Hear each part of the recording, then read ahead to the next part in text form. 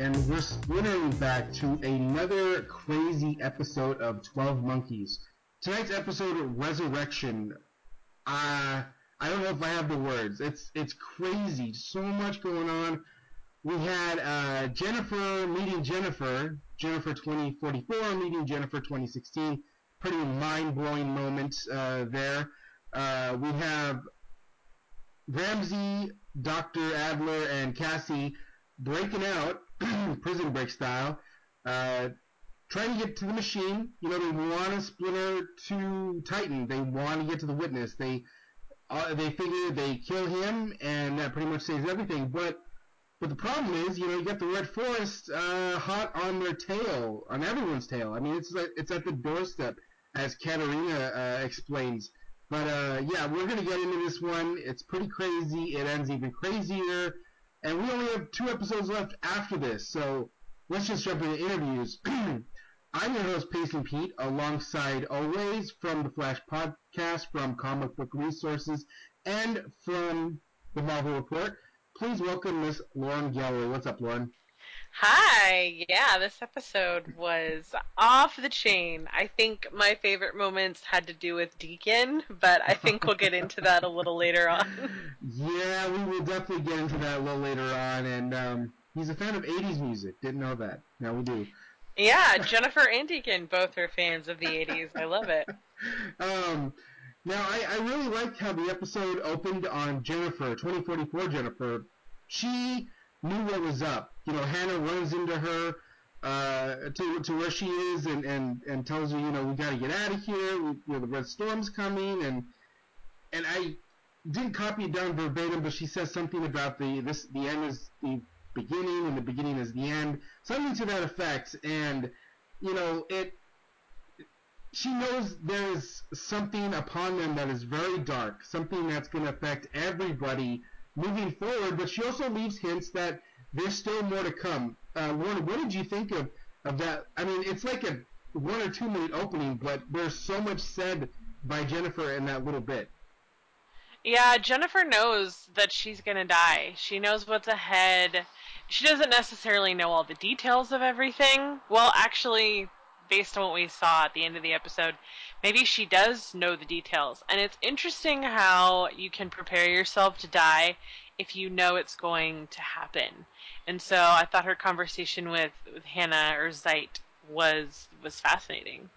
Yeah, it was, and I didn't even know that Hannah was still with the daughters. Like I guess I just assumed that once it was revealed that Hannah was still alive, to Katarina she would actually be with Katarina, but maybe she's going back and forth. It's never really clearly explained, but it does make sense because, you know, I guess you wouldn't expect her to just right away go to Katarina when she's been following Jennifer her whole life. um, so we get to, you know, the beginning of the episode, and Cole and I'm sorry, Ramsey and Cassie and Dr. Adler are starting to plan a bit of a break from where they've been kept. You know, they don't have any plans to sit around and do nothing. They very much want to get to the witness. They need to get to Titan, and they know Dr. Adler can get them there. They even talk about how they can splinter to where he is, kill him, and then use his machine to splinter back. Now, I know we talked about this, Lauren, last week, or maybe the week before, about splintering ahead, and you know they haven't done that a whole lot outside of maybe the season finale of the first season. You know when Cassie splintered in time. What did you think of their plan to do this? And to, I mean, they're pretty much going out against everybody here. You know, it's hard to see the team divided, and yet at the same time, Ramsey and Cassie have such a personal investment in getting the witness because of like how he violated Cassie, and because of that violation, Ramsey's son was lost. And you can tell that people in this show make the biggest decisions based on their family. Like Katarina essentially invented time travel to save Hannah. So it only makes sense that Ramsey would do whatever he could in the revenge of losing his son. Like, I don't like the fact that Cole and Jones are kind of on the opposite side of that. but I do think that it makes sense. Yeah, it does. They clearly have their plans to go back to 1957 to find the last primary and prevent the paradox from happening. Otherwise, everybody's dead. It doesn't matter about the red. I mean, everything is done once this primary dies. And so we have two different agendas here, trying to accomplish kind of something similar, but just going about it the wrong way, and it causes this huge divide, which, like you said, Lauren, we don't like to see. We love all these characters, so it's hard to watch them pretty much fighting against each other. Now, talking about Cole, at the very end of this last episode, we saw, not this episode, but the one prior, we saw him just really hurt. He's betrayed by the two people who he probably loves the most, who he's got such a relationship with, and he locks them up because of the betrayal. But then, not long after that, I think someone had got shot. I can't remember now, forgetting, but they needed Katarina to come help this person, and there's kind of a brief dialogue there between Cassie and Cole, and Cole says, you can come with me. We can still stop this, and she quickly, quips back with, I thought you said there was no we, which he did. Why do you think he's still reaching out to Cassie and having, telling her, you can still come back with me to help prevent this? Why do you think he's still throwing that out there to her? I think he still loves her. I think it was very telling. What episode was it? I think it was the episode 7, where Cassie was taken over by the witness, where they kind of hold hands, and he tells her, maybe it's over the bonfire in the reboot, the restart episode. I can't remember, but he tells her, like, I'm doing this for you. Like, don't you know why I'm doing all of this? So I think he always wants to give her the benefit of the doubt, no matter what decision she makes against him. Yeah, I agree with you. There still is that love for her there. He cares for her very much. And he knows that in the end that this is all to save everybody, to allow her to have, a life outside of, when she was set to die, which is, I think is it 2018 that is her timeline? I think so, Yeah. yeah. So he wants to save not just everybody, he wants to save her as well, and he makes that very clear.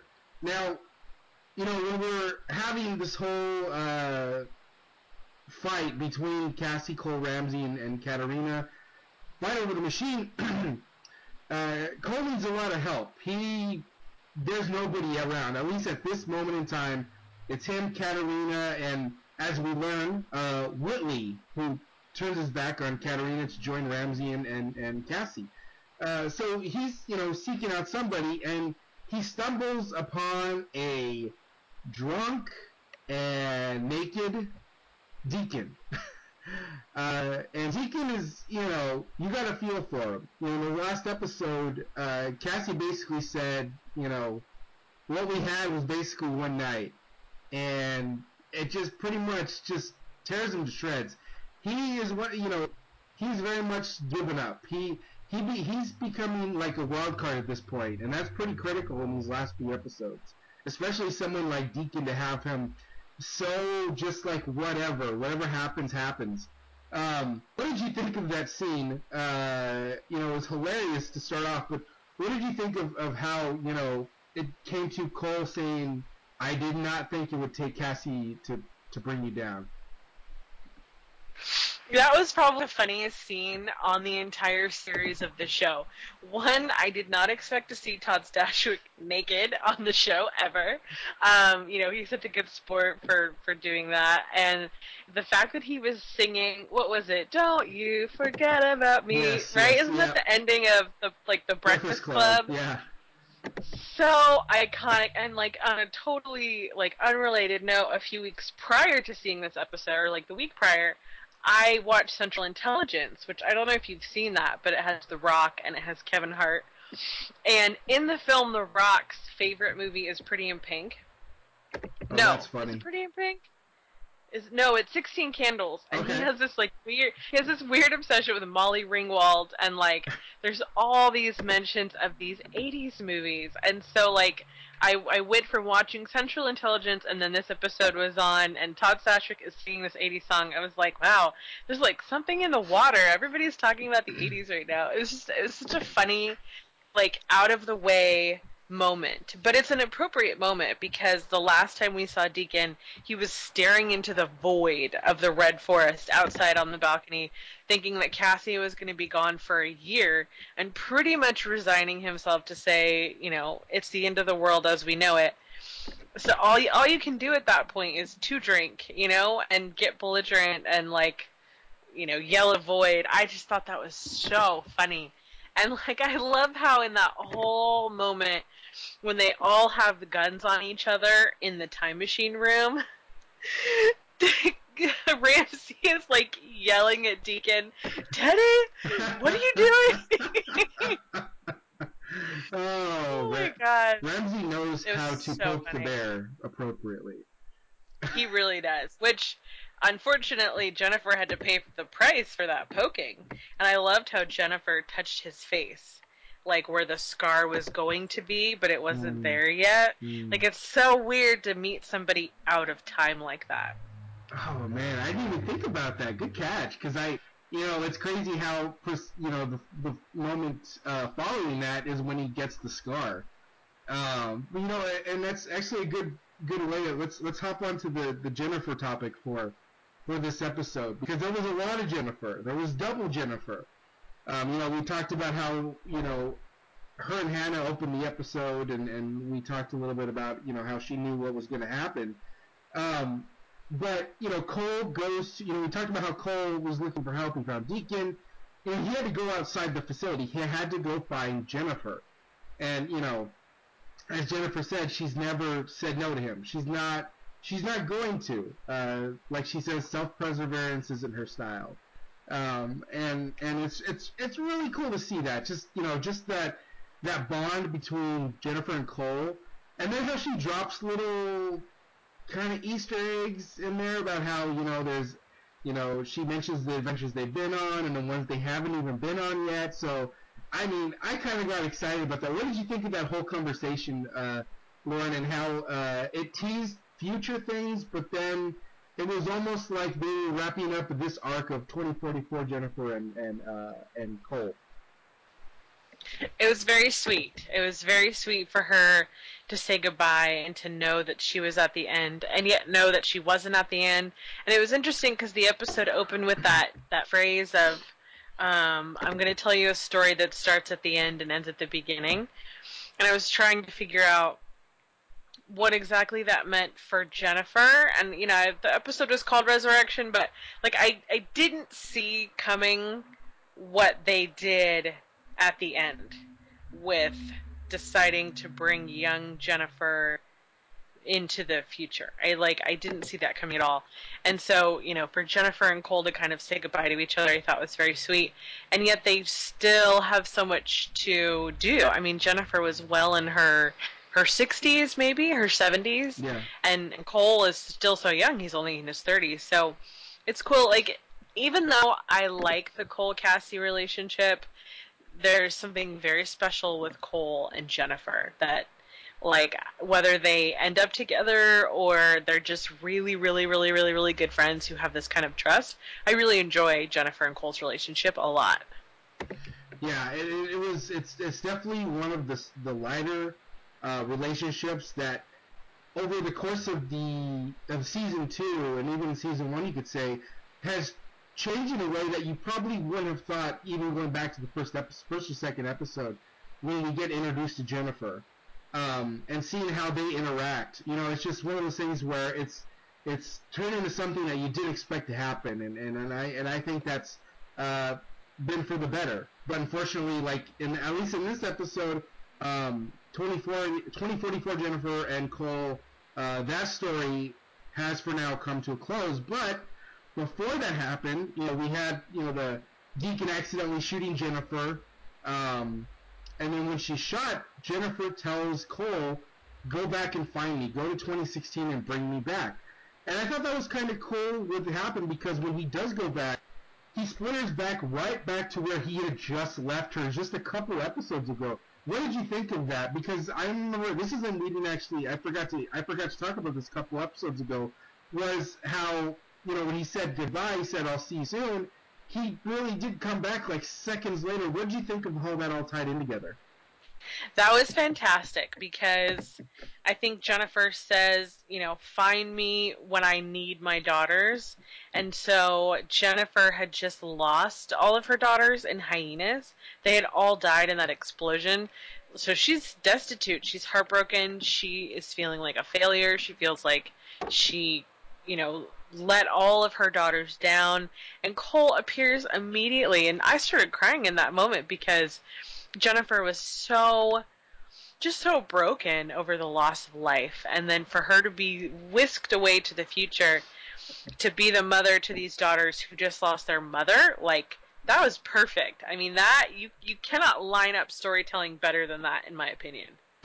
No, I completely agree, and it was such a nice way to pick her up, because if you remember in that episode, I mean, like you said, she was just completely broken from what had happened. I mean, obviously Cole tried to help with bringing in the turtle, but he didn't know what he was going to be doing next, which was bringing her to 2044. What did you think about how she entered 2044 and how she was like a little kid on a ride? Oh, I just thought it was hilarious. Yeah, that was perfect. I mean, like, regular people would probably get scared or nervous or freaked out, but Jennifer, she's a thrill seeker. Like, she sees adventure in everything. I loved that. Like, I loved her reaction to splintering. Yeah, it was cool. And actually, I now remember right before all this had happened, Jennifer walks up to the machine and says, "Hi, old friend." So, even though we see Jennifer Splinter for the first time in her 2016 self, we know that there's definitely something more there as far as Jennifer's story with the machine goes. If she called it old friend, I mean, there's got to be even more Splinter adventures ahead for Jennifer, I would imagine. Um, so that was obviously a little bit teased. But what did you think of the talk between uh, the two Jennifers? And it was just, I thought it was a pretty surreal moment, because you have one Jennifer who's still trying to find her purpose, is trying to find her way, and then you have the Jennifer who she becomes, and she's content with where she's at. She's content with, this is the day she dies, and now trying to give what knowledge and her daughters away to her past. That was profound. That was so profound to witness and to experience, because, like, how would you say goodbye to yourself? And what would you tell yourself? And obviously Jennifer already knows what she told her younger self, because she was told it, like, the version of Jennifer that's old at one point was young Jennifer, and like, she'd already watched herself die. Like, it's so weird. I love how she was like chicken egg. Like, there's no linear relationships on this show. Like, it's all a big circle. I thought that was very cool to see. And I liked, like, I was waiting for them to readdress the idea that you can't come in contact with yourself, because we know that when younger Cole was near older Cole, like, they both started to feel really sick. And sometimes time travel shows forget their own rules Yeah. and break them. And I was like, Jennifer's standing really close to her older self, but as she stepped closer, she started to feel it. I was like, okay, good. They didn't forget that little rule. Yeah, they didn't sweep it under the rug. They could have. A show can do that where it does forget. Luckily, they didn't here. I mean, they did get him close enough to where they did feel something, but I was kind of treading a little bit there, a little bit of a worried moment there, but a very nice moment, I thought, between Jennifer and her older self. Just it was a nice. I thought it was really cool of 2016 Jennifer to see what she becomes. That she's in charge of a group of girls like she was in Hyenas. Just really cool to see. And in that moment, 2044 Jennifer tells her younger self, take the daughters, take the fight to them, because I never could. Jennifer even asks her, why, you never did this? She said, no, I never could. I couldn't do it. And now she is, now her past self is doing that. She's, Jennifer is getting a second chance for her younger self to fix whatever she did wrong. And helping Cole and helping even Ramsey achieve what they want to do. And she comes right back and she says, you know what, we're going to Titan. We're taking the daughters. We're joining you guys, and we're going to make this happen. What did you think of this newly formed alliance that seems extremely shaky, but they all have one common goal? It seems like it all worked out. And it was interesting that originally Ramsey and Cole wanted to use the time machine to splinter sideways to Titan so they wouldn't have to travel. And now Jennifer is proposing the idea that no, we'll drive you to Titan, which frees up the time machine for Cole to go back to 57. Like I didn't see that happening. I thought there was going to be more kind of a fight over the time machine, but I think because Jennifer was killed in that original fight, that they were almost like, we need to lay our weapons down and kind of make a compromise. So I think it was very cool how they decided to do that. And, it's worrisome because the storms are out there, but if anybody can navigate them, I think the daughters can, because they've always lived off the grid in a way. Yeah, they very much have. We talked about how Jennifer dies. Let's just get into some character death issues here, because I don't think we expected to lose two characters in one episode, and that happened at the end of this episode. When we have Ramsey and Cassie and the daughters heading out to Titan, to take on the Witness. And Cole had just splintered back to 1957. Okay, let me just make sure no one gets lost here. Of course, following that, that's when Cassie decides she wants to go with Cole. She does splinter back with him. But after that happens, Katarina's left. It's. I mean, I think Hannah stayed with her for a little bit, but then they were separated because of the storm, and they couldn't get through it because, at least from what we were seeing, some of the characters that were getting hit by this were just evaporating. It was just causing them to just completely disappear. I mean, they were dead. And at the very end of that whole scene, we see Katarina with the machine, just preparing for it to happen. What do you think of losing not just one, but two characters? And how, moving forward, do you think that this is something to worry about with these characters that we love so much? I don't think Katarina is going to die. I think that Cole's going to be successful in stopping the paradox in the next episode, or they are going to find Titan, and I don't think Katarina is dead. Like, it was hard to watch her get enveloped by the Red Forest energy, but I think she'll be fine. Like, I'm not worried about Katarina at all. Are you worried at all that, I mean, we lost 24 to 40, Jennifer. Are you worried that we could lose anyone else?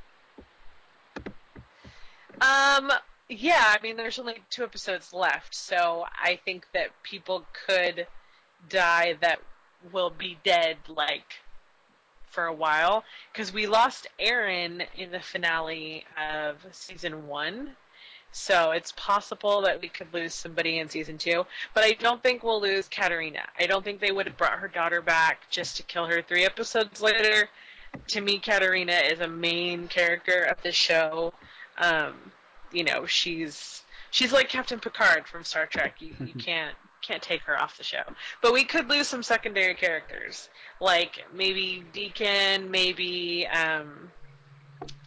even Adler. maybe some of the soldiers. Yeah, maybe Adler. I think we could lose somebody, but it seems like they need Adler to program the machine a lot, so maybe not. Yeah, that's a good point. I mean, maybe Whitley. I mean, there's so many ways that these things can go that you just never know.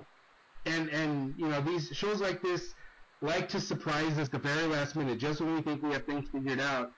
And I think we've said this before. Just when we have things figured out, they turn the tables on us, and oh no, this is something completely different that's happening. But yeah, I do agree that she's probably not dead, even though we did see her get involved by the storm. Um, you know, uh, Cole and Cassie are in 1957, trying to find the last primary, and Ramsey and the daughters are off to find the witness. So they've got two shots at this. It's not like they're putting all their eggs in one basket. It's just all their eggs in two baskets, and we can only hope that they accomplish their missions without any harm, because it's going to be crazy. We know that the witness isn't going to be someone that's going to sit there and just lie down and get defeated. Now, what did you think of Cassie's last-minute reaction to jumping out of the car as she was riding with Ramsey? She's on her way to Titan. She was a big part of that plan, but she changes her mind. She jumps back into the machine. She splinters back to meet Cole, and she ultimately does meet up with him. What did you think of her decision and how that played out? That was the best. Besides Deacon singing and being hilarious, that was my favorite moment of this episode. Because Cassie realized that her love for Cole outweighed her need for revenge on the witness. Like, she had been so consumed by her revenge, but the second she realized that her revenge was putting her at odds with Cole, she couldn't do it. And I loved how that was all slow motion, and there was like music set over it, and it was like her getting out of the car and slow mo running to Katerina, and like she didn't even need to say anything to Katerina. Katerina knew, yes, Cassie, you are going back with Cole. Like, this is where you're meant to be. That was so powerful. I love that. And like, she's choosing love over revenge, which is what she needed to choose.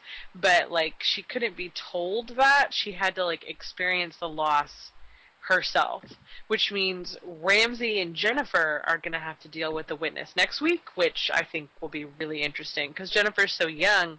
Like, she's not. I don't know if she'll know how to handle it, so I think that means it'll be up to Ramsey how that goes down. Yeah, and I think another thing we're going to get to see next week too, with Jennifer especially, is how she is with the daughters. These are daughters who they've been following the other Jennifer, the older Jennifer, their whole lives. And it'll be interesting to see if they can just make the switch and just be like, oh, this is a leader, she's just younger. Do you think it'll be easy for them do you think they'll just be like, okay, we're going to follow her, or do you think there's going to be some pushback there? I think there's going to be a lot of pushback because these women are ruthless. They've lived off the grid. They have a code which, the way that Deacon had a code with the West 7 may not be something that we would consider the best or the most humane, but that's just how they've adapted to their surroundings and their lifestyle. And Jennifer, up until the day before, she probably had an iPhone and could watch the news and was used to like eating normal food and sleeping in a bed and like used to creature comfort. She hasn't been kind of desensitized or traumatized by that lifestyle yet, so she's not going to have like the tenacity and the fortitude to lead them. I think we'll definitely see a riot or some sort of mutiny next week for sure. Yeah, it'll definitely make things interesting, and the fact that they have to team up and really come together to fight the witness. Hopefully they can work past any issues they have, because in the end, if they don't do this, everyone's dead. It doesn't matter. They can be as mad as they want at each other. If they don't complete their goal, it's pretty much all over. So I wanted to ask you too. There was something that happened earlier in the episode. And it was actually when Deacon and Cole were talking. And, Cole was convincing Deacon to pretty much, just, get over it, move on. You need to help us so we can get the machine back. And I think I copied it down. Deacon responded back to him with, Jesus, you even sound like him. And Cole said, who? And he said, my baby brother. Do you think that was more of just one of those kind of moments that a character has where someone he's kind of grown close to has reminded him of somebody he was close to at one point in his life, or is there something more to this baby brother thing? Honestly, I don't know. That kind of threw me a little bit. I'm not sure what to think about that. Yeah, I heard that, and sometimes writers like to hide little Easter eggs through dialogue, and and through story for us to kind of chew on, and that caught my eye because that's not.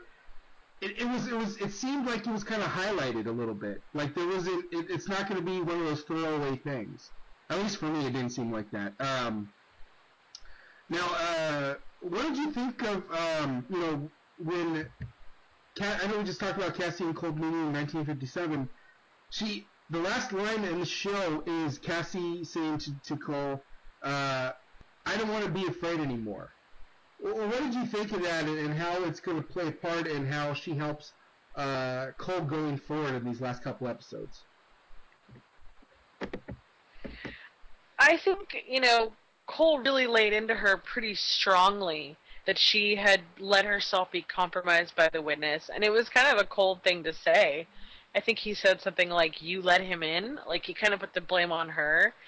But I think it was kind of like kicking the pants that Cassie needed in a way, because she was still living in fear of the witness. And like it's normal for someone who's been traumatized to still be afraid of the person who hurt them. But I think that she thought her revenge would give her power over the witness, but what's really giving her power is her ability to let the witness go. And I think that's what Cole is trying to put his finger on. Like, you can hate the person who did this to you, but they're still controlling how you feel. And if you want to, like, actually move forward and get past what happened to you, you actually have to be brave enough to, like, move forward. And I think that, like, that was part of Cassie's decision making, was choosing to go with Cole because she loves him and because she didn't want the witness to control her decisions anymore. I think it was twofold. Like Cassie finding her courage again and like her will and her agency, and her wanting to be with Cole. It's a good point. Yeah, I think I completely agree with everything you just said. And like you said, it's everything. It's like what Cole had said to her about, kind of putting the whole blame of the witness getting in on her. Maybe that was the kick in the pants she needed. Sometimes characters are so stuck on one thing, kind of like how Ramsey just has right now tunnel vision for the witness, that they need to be reminded certain things and getting back to their mission at hand. Now, before we close up for the night, did you have anything in particular, anything else you enjoyed about tonight's episode? I think we covered it. I thought Deacon was hilarious. I thought it was profound that Jennifer got to meet herself. I didn't like seeing the tension between Ramsey and Cassie and Cole and Jones, but at the same time, I like how they were able to come to a place where they could do both. Like, it didn't have to be one or the other, do or die, we're going to die in front of this machine. Kind of the way that the season finale played out in season 1. Like, I like that they were able to say, okay, you guys go this way, we go this way. Technically, we have a year to figure all of this out. So I think next week is going to be really interesting, because it'll probably take an entire year to tell that story. And if Jones is dead, that means she'll have been dead for almost a whole year, if they can fix it at the end of the year to like bring her back. So that'll be weird. We might not have Jones next week, which will be, I don't know. I like her. I hope she's around somehow. Yeah, I agree. It is going to be weird not having Katarina there to guide everybody. But they venture off on these missions. They know exactly what they're going to do. And let's just hope they work out in the end, because it's going to be pretty intense when if they even come face to face with the witness. Who knows? They still get through all that terrain to get there. It's going to be crazy. But I really enjoyed this episode. I thought it was really good. I thought it was a nice lead into for the final 2 episodes. We're going to get to see Cassie and Cole back in 1957, another period piece episode. But it's not going to be all fun and games. They are going to be dead set on their mission and accomplishing it. And hopefully no messengers get in the way, because that's pretty much the only thing that can pretty much stop them from completing their mission. So, yes, Resurrection, amazing episode. Things are only going to get crazier. These last 2 episodes, I can't believe this, Lauren. 2 episodes left. I mean, I don't know. How are you feeling with only 2 episodes left? I'm hopeful that Cassie and Cole will be able to stop the paradox, like somehow, but I'm more worried about Titan because Jennifer said it all ends in death. And she would know because she's on her way there right now. So, of course, my hope is that the witness is unmasked and we finally get to see who the witness is. I mean, that might be like a season 3 or a season 4 type reveal, but I feel like this whole season has been about the witness and I kind of want to see who it is. I'm wondering if it's somebody we already know, like Cassie or Cole or Ramsey or somebody that has been so warped by time that they like become the villain in their own story. I think that would be really interesting. But yeah, I'm worried that we're gonna lose people at Titan. Yeah, I think Jennifer Ozoni said that there's nothing but death there that leads there. So, well, it's scary. It's as it should be. As a show like this, 2 episodes has us just clinging on, just up into those final minutes, which we're gonna get in just a couple more episodes. But who knows what's gonna happen next week when the team goes to Titan and Cassie and Cole look for that final primary. It's gonna be nuts. So that is going to do it for our show tonight. We really hope you enjoyed it. We really enjoyed Resurrection. It was good stuff. Like I said, can't say it enough. All right, Lauren, why don't you let everyone know where they can find you at? You guys can find me on social media at Lauren Galloway on Twitter. You can also find me regularly contributing to comicbookresources.com. And I'm also a co-host on the Flash podcast, and I oversee the Marvel Report, and we will be at San Diego Comic-Con this summer. So if you guys are heading to San Diego, please come say hello. And you can find me at Pacing Pete on Twitter. You can find this show at Scene and Nerd on Twitter. You can find us on the feed. You can go to thegww.com. Find any past episode of Splintering Back, recapping every episode of Season 2. Well, that is going to do it for now. Until next time, have a good evening. This has been a production of the GWW Radio Network. Please don't forget to subscribe, rate, and review us on iTunes, Stitcher, and SoundCloud. Also, check out Geeks Worldwide at thegww.com for all the latest news, reviews, and opinions on video games, comics, movies, TV, cosplay, and more. Geeks Assemble!